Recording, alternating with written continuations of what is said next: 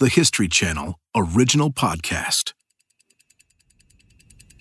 Sports history this week, June 28th, 1992.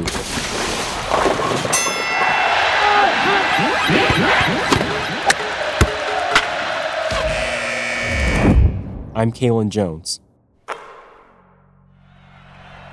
The crowd inside Portland's Veterans Memorial Coliseum has just witnessed a blowout.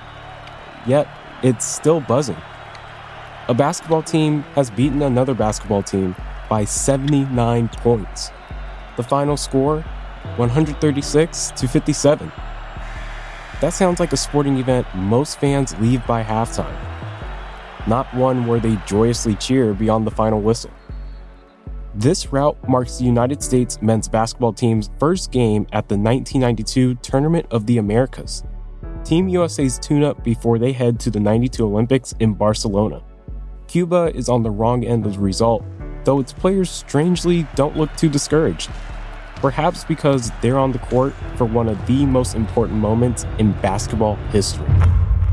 This is the world's official introduction to the Dream Team. Heading into the 1992 Summer Olympics, the United States men's basketball team has recruited several of the NBA's biggest stars, a collection of champions, future Hall of Famers, and even rivals to play together, on the same team, wearing the same jerseys. It's literally a dream team. And from the very first possession, it's obvious how special this group is. And in the white uniform, Magic Johnson controls the tip. Here's Larry Bird banking in, goes to the fadeaway. What happens next is history. We all knew it was going to be a circus. But when the Dream Team got together, even then we saw how big it was going to be. But we still got to Barcelona. You couldn't get within 2 blocks of the hotel. You literally couldn't. There were thousands of people ringing the hotel. Today, the Dream Team, the first Olympic squad to feature NBA players, begins its march toward gold. Why, after decades of sending amateurs to the Olympics, did USA Basketball suddenly get the chance to spotlight top professionals? And how did the Dream Team's formation forever reshape basketball? How it's played and revered across the world. We're rooting for their Western Conference champion Trailblazers against the Chicago Bulls in the NBA Finals. Now they are unified in support of the United States Olympic team, what may well be the best basketball team ever assembled.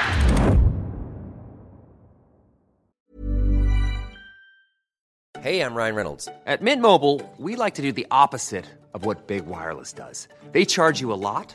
We charge you a little. So naturally, when they announced they'd be raising their prices due to inflation, we decided to deflate our prices due to not hating you. That's right. We're cutting the price of Mint Unlimited from $30 a month to just $15 a month. Give it a try at mintmobile.com/switch. $45 up front for 3 months plus taxes and fees. Promo rate for new customers for limited time. Unlimited more than 40 gigabytes per month. Slows full terms at mintmobile.com.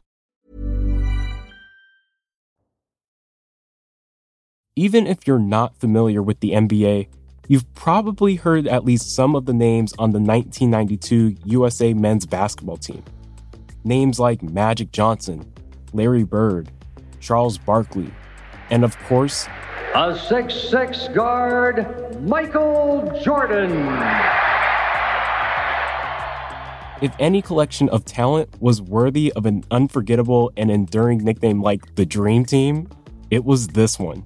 I don't think it's the first time the two words were put together in the history of human civilization, but nevertheless, I was lucky, and I will accept the fact that I had some small part of what became one of the great phenomenons of marketing in the history of sports.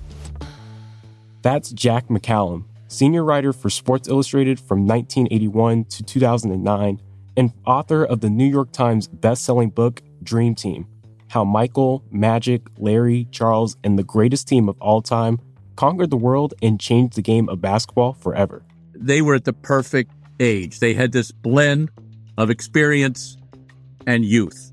And the 3-4 core guys that you needed were at the absolute peak of their career. Michael, Scotty, Charles.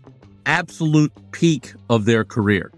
The Dream Team consisted of 12 players, 11 of whom are now in the Basketball Hall of Fame. They collected a combined 106 All-Star appearances and 22 championship rings. Together, they would go on to win their 8 Olympic contests in Barcelona by an average margin of 43 points. But before we can discuss their romp to the gold in Barcelona, let's go back a few years. To 1972, the Summer Olympics in Munich, Germany. That year, the United States men's basketball team faced the USSR in the gold medal game. Up to that point, Team USA had won every Olympic men's basketball gold since the event was introduced in 1936. And they'd done it not with a team of seasoned professionals, but with amateurs. College kids.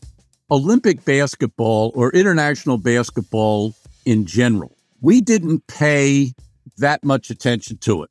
So all we knew about international basketball, or all we thought about much, was that the Olympics are coming up, we're going to win. That's kind of the way that it was. We had always won. Heading into the 1972 Summer Olympics in Munich, the U.S. had no reason to believe otherwise. That team, led by future 4-time NBA All-Star Doug Collins, coast through the tournament. Then, they meet the Soviet Union, their Cold War rivals, in the gold medal final. We vaguely knew that the Soviets had a good team, that they were very physically skilled. They were a very physical, disciplined team. I don't know whether any of your listeners will remember this. They replayed the ending 2 different times. Hank Iba or a Russian official and Hank Iba were yelling at each other, and Bedlam has taken over here at the Basketball Hall. The United States leads now 50-49. There's 1 second showing on the clock. Well, now you have me totally confused. They're changing the clock is what they're doing. They're going back to 3 seconds is what the PA announcer said. Twice, Team USA thinks they've won. Referees have to clear the court so Russia can inbound the ball for a 3rd time. A full court pass is completed to Alexander Belov, who catches the ball underneath the basket, then lays it up as 2 Americans fall to the floor near him. It's a long story as to what the Olympic rules were. So what we thought then was, it was an anomaly, kind of got cheated, but it was a very, very, very controversial ending. The Soviets win 51-50. Team USA is incensed by what they feel is an unfair and biased result. They refuse to stand on the podium to receive their silver medals. In fact, those medals continue to be unclaimed to this day, half a century later. They're not picking them up. Mike Bantam was a player on that team, great player, St. Joe's forward. Mike became kind of the face of that team, along with Doug Collins. If you ask either of them, no, we are not picking up our silver medals. We were the gold medalists. We won the gold medal. That's how they looked at it. 4 years later, in 1976, Team USA rights the ship, winning the Olympic men's basketball gold over Yugoslavia, who defeated the USSR in the semifinals. You might be thinking, the United States finally gets their revenge against Russia in 1980 then, right? Not exactly. The United States, along with 64 other countries, boycott the 1980 games in Moscow in protest of Russia's invasion of Afghanistan the previous year. So, 4 more years later, at the 1984 Olympics, featuring a team of college stars including future Dream Teamers Chris Mullin, Patrick Ewing, and University of North Carolina junior Michael Jordan, Team USA still doesn't get a chance to avenge its 1972 defeat versus Russia. The US does win gold, beating Spain by 31 in the championship. But Russia doesn't even participate in the 84 tournament because it's protesting the Los Angeles-based games. This all leads to 1988. Once again, the United States has put together an incredible team of young amateur talent. Future NBA stars such as David Robinson, Danny Manning, and Dan Marley fill out the roster. But something else was happening on the international stage. By 1988, I had taken a summer trip with the Atlanta Hawks over to Russia, which was defined as kind of a, goodwill tour. It wasn't that. Ted Turner was trying to pluck two of Russia's great players, Soviet Union great players, Sharunas Marciulionis and Alexander Volkov being two of them. So by then, we had sort of begun to realize that there was this other world out there, that international basketball was really good. 1988 was a watershed, but people, if you had looked quickly, you could have seen it coming. Team USA loses to the Soviet Union 82-76 in the semifinals in 1988, earning a disappointing bronze medal. We immediately, being Americans, which we do very well, we immediately started to rationalize. Oh, hell, well, we would have beat them if we had our best guys. They're only college kids. So we kind of did this very much of a switcheroo. At the next Olympics, the United States do indeed send their best guys. In 1989, FIBA, basketball's international governing body, decides that for the first time, paid professionals are allowed to play in the Olympics. FIBA Secretary General Boris Stankovic believes that for the game to grow, the Olympics must feature the best players. The chance emerges for the United States to remind the world of its unparalleled basketball talent. I went back and read some of the articles that I had written at that time, and it was a definite motivator for the players. That's Ken Rosenthal, senior writer for The Athletic. He covered the Dream Team in Barcelona for the Baltimore Sun in 1992. There was a lot of talk about getting back to preeminence in basketball, which is what the United States had had for so many years. And I am quite certain that that is why the Dream Team came together. The door is open for Dream Team coach Chuck Daly to put together the greatest collection of basketball talent ever to share one locker room. There are numerous options to consider. Young up-and-comers, aging superstars, but there's someone that they target before anyone else.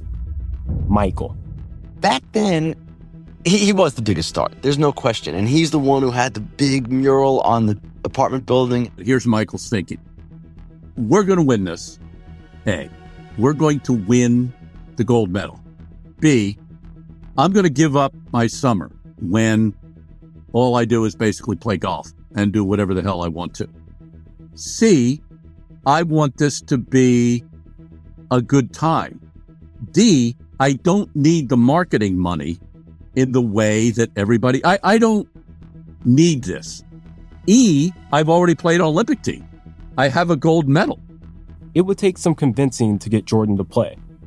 But for other stars, such as Magic Johnson, an Olympic gold medal is still on their career bucket list. Magic's gone, hell, man, I didn't get a chance to play for the gold medal. 1980, we boycotted, when I might have tried out for the Olympic team. We didn't play then.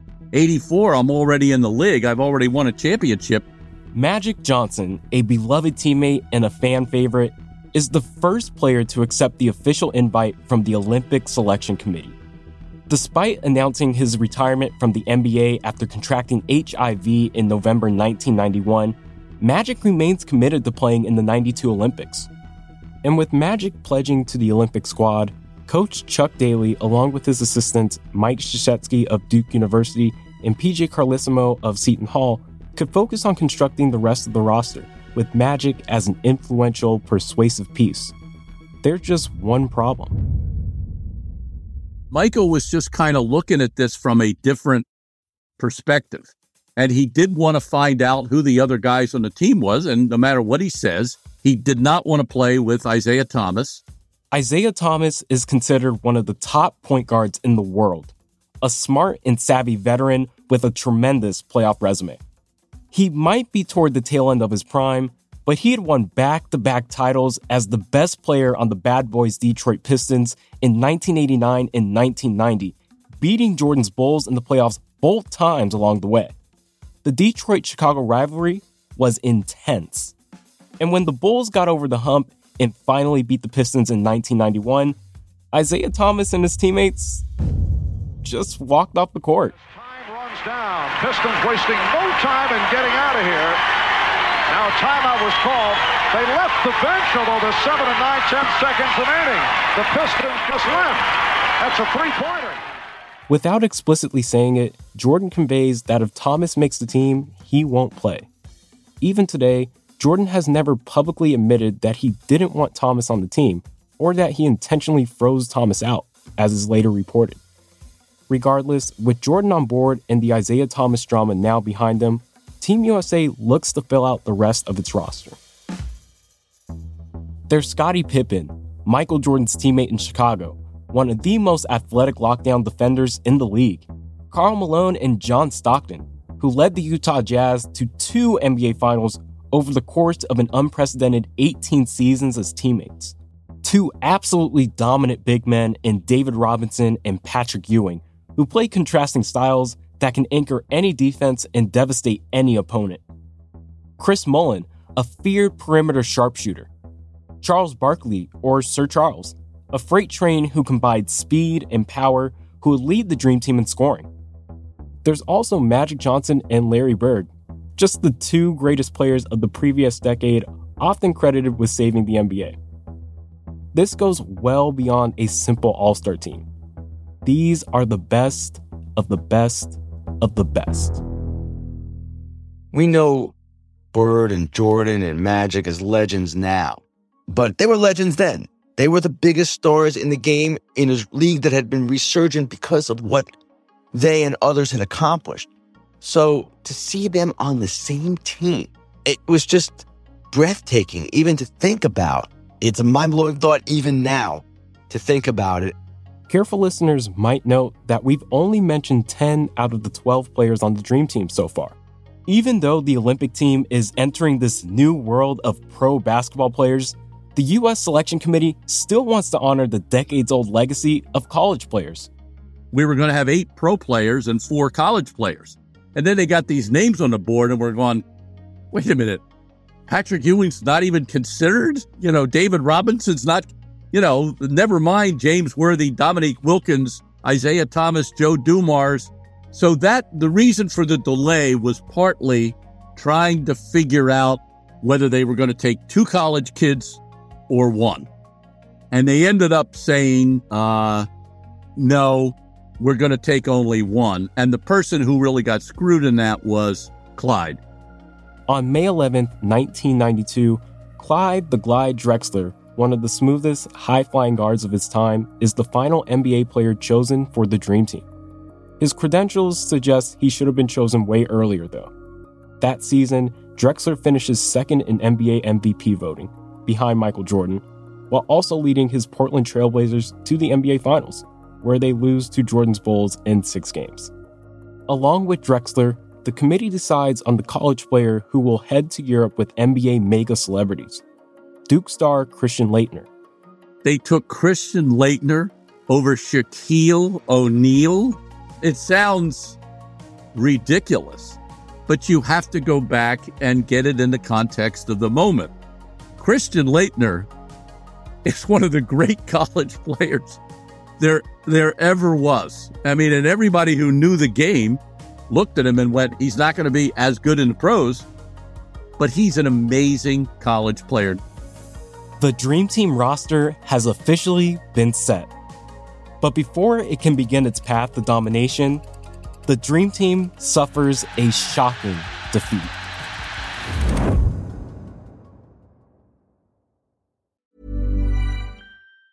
This Mother's Day, celebrate the extraordinary women in your life with a heartfelt gift from Blue Nile. Whether it's for your mom, a mother figure, or yourself as a mom, find that perfect piece to express your love and appreciation. Explore Blue Nile's exquisite pearls and mesmerizing gemstones that she's sure to love. Enjoy fast shipping options like guaranteed free shipping and returns. Make this Mother's Day unforgettable with a piece from Blue Nile. Right now, get up to 50% off at BlueNile.com. That's BlueNile.com. I'm Sandra, and I'm just the professional your small business was looking for. But you didn't hire me because you didn't use LinkedIn Jobs. LinkedIn has professionals you can't find anywhere else, including those who aren't actively looking for a new job, but might be open to the perfect role, like me.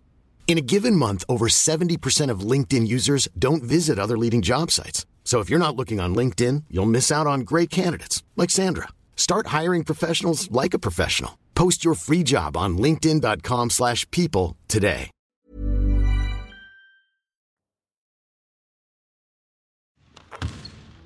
On June 24th, 1992, the Dream Team practices together for the first time inside the main gym at UC San Diego in La Jolla. Naturally, most think this super team will never be beaten. And they never are. At least not in public. The Dream Team looks timid during its first ever practice together. The NBA's most dominant stars are still trying to get a feel for how to play with each other. At the end of the practice session, a squad of college stars takes the court to duel with the Dream Team, the first of a series of tune-up scrimmages ahead of international play. This team features some of the best American college players, names like Penny Hardaway, Grant Hill, Bobby Hurley, and Chris Webber. You have to understand, they would have been the Olympic team. So we're not only want to play our best to show off, but, these guys took it from us, So they were ready to play. The Dream Team's energy just isn't there. They misfire passes, brick shots. And the college kids are sharp. Bobby Hurley pushes the pace, collapsing the Dream Team defense at will. Chris Webber cuts through the paint, flying for dunks above the rim. The Dream Team loses. Coach Daly has the final score removed from the scoreboard before the media enters the gym following practice that day. We came in afterward, and there was obviously a kind of droopiness to the Dream Team. The next day, they scrimmaged the collegiate squad again and beat them handily. It's said they won by 40. Barkley definitely said he laughed it off, that we knew that, his thing was we beat them like they stole something. The Dream Team is now awake, ready to take on the world.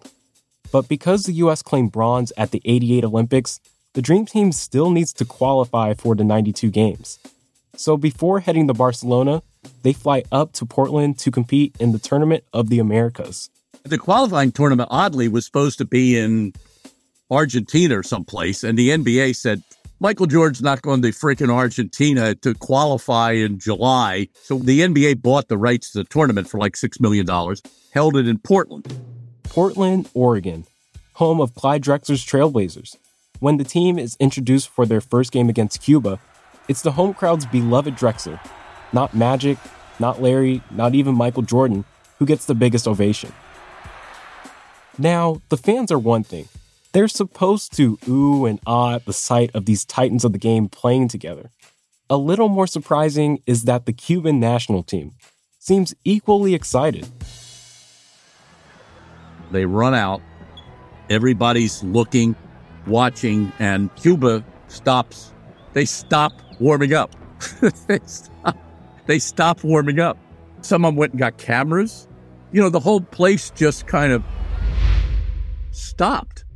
Somewhere on everybody's mantle who played in the 1992 qualifying tournament, there's a picture of them with Michael, Magic, Larry, or somebody that they liked.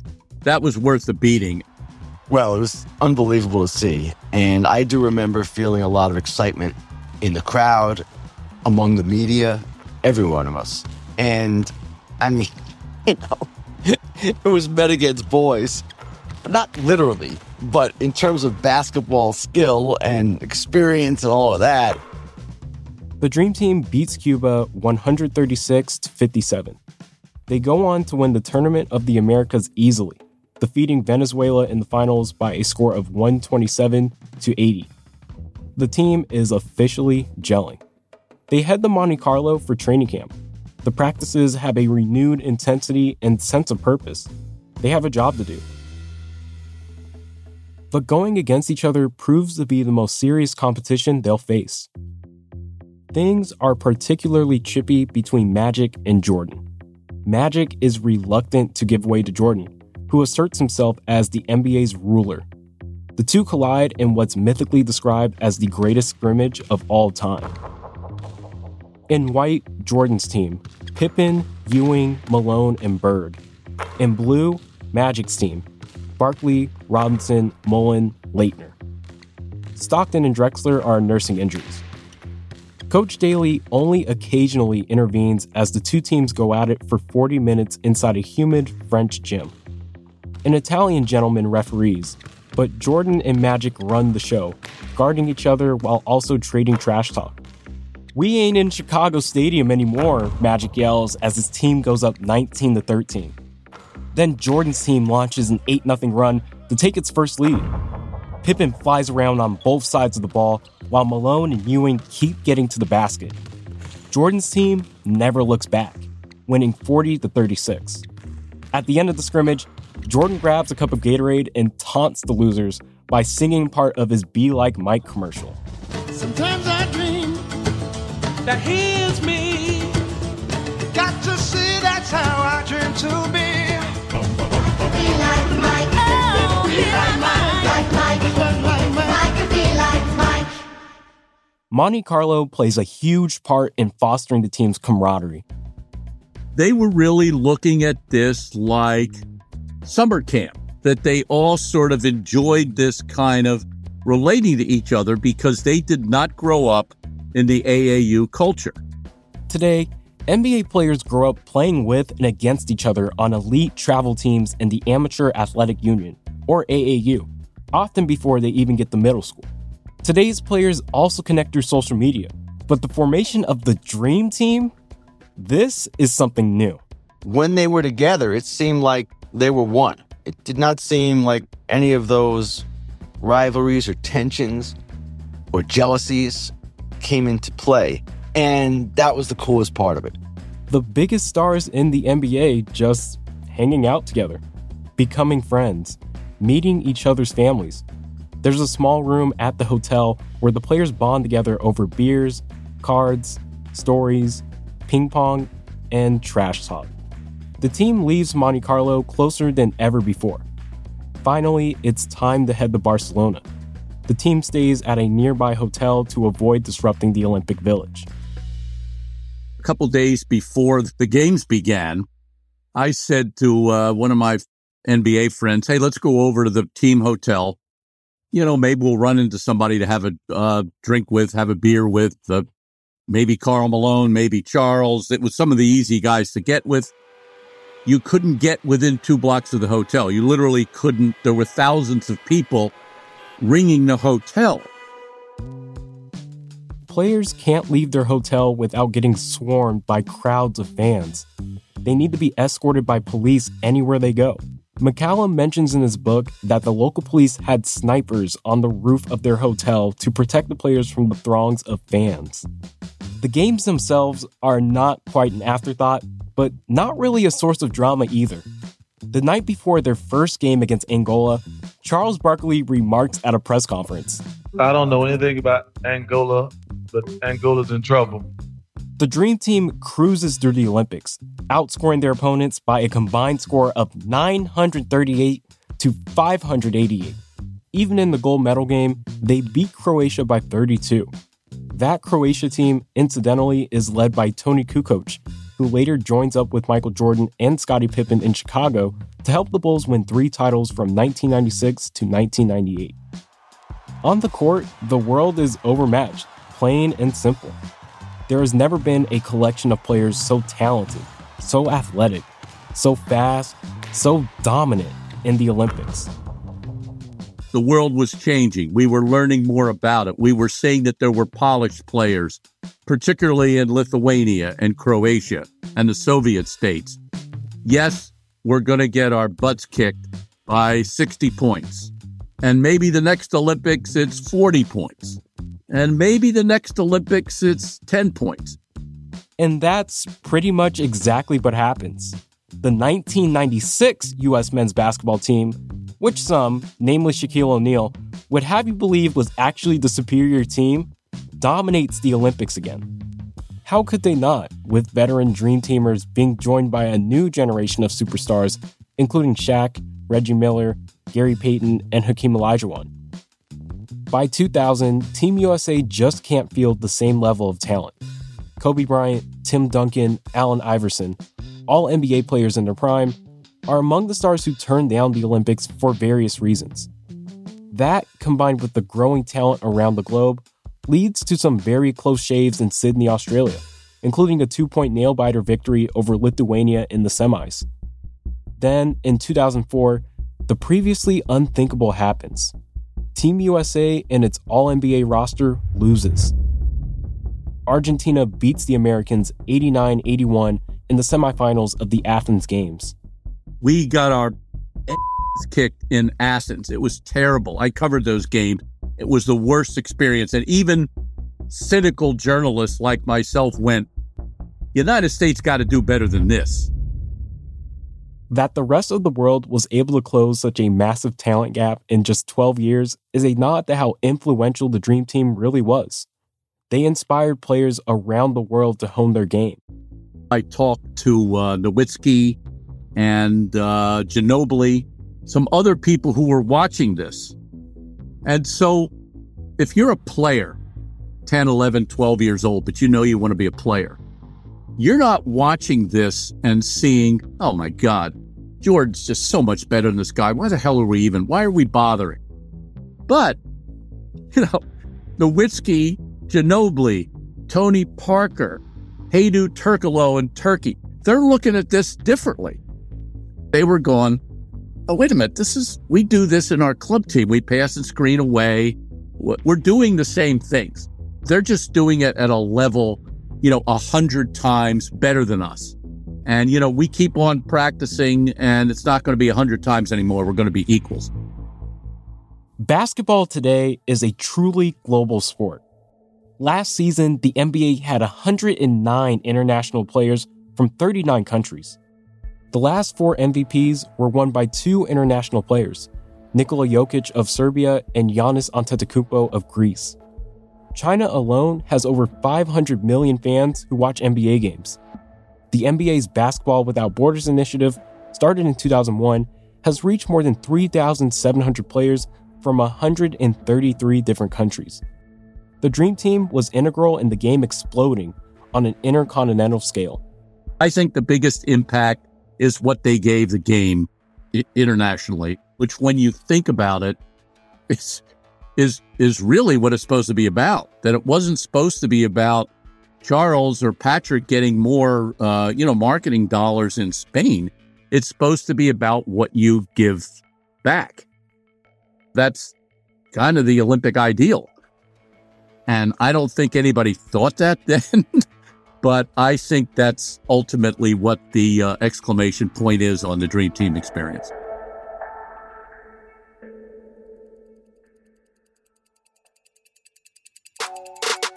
Thanks for listening to Sports History This Week. For moments throughout history that are also worth watching, check your local TV listings to find out what's on the History Channel today. If you want to get in touch, please shoot us an email at our email address, sportspod@history.com. We love to hear from our fans, and non-fans too.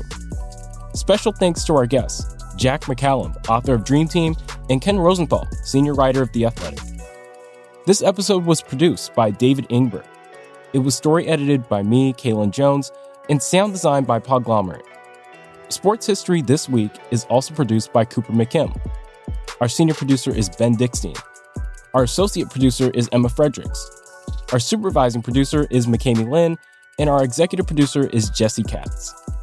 Don't forget to subscribe, rate, and review Sports History This Week, wherever you get your podcasts. And we'll see you next week.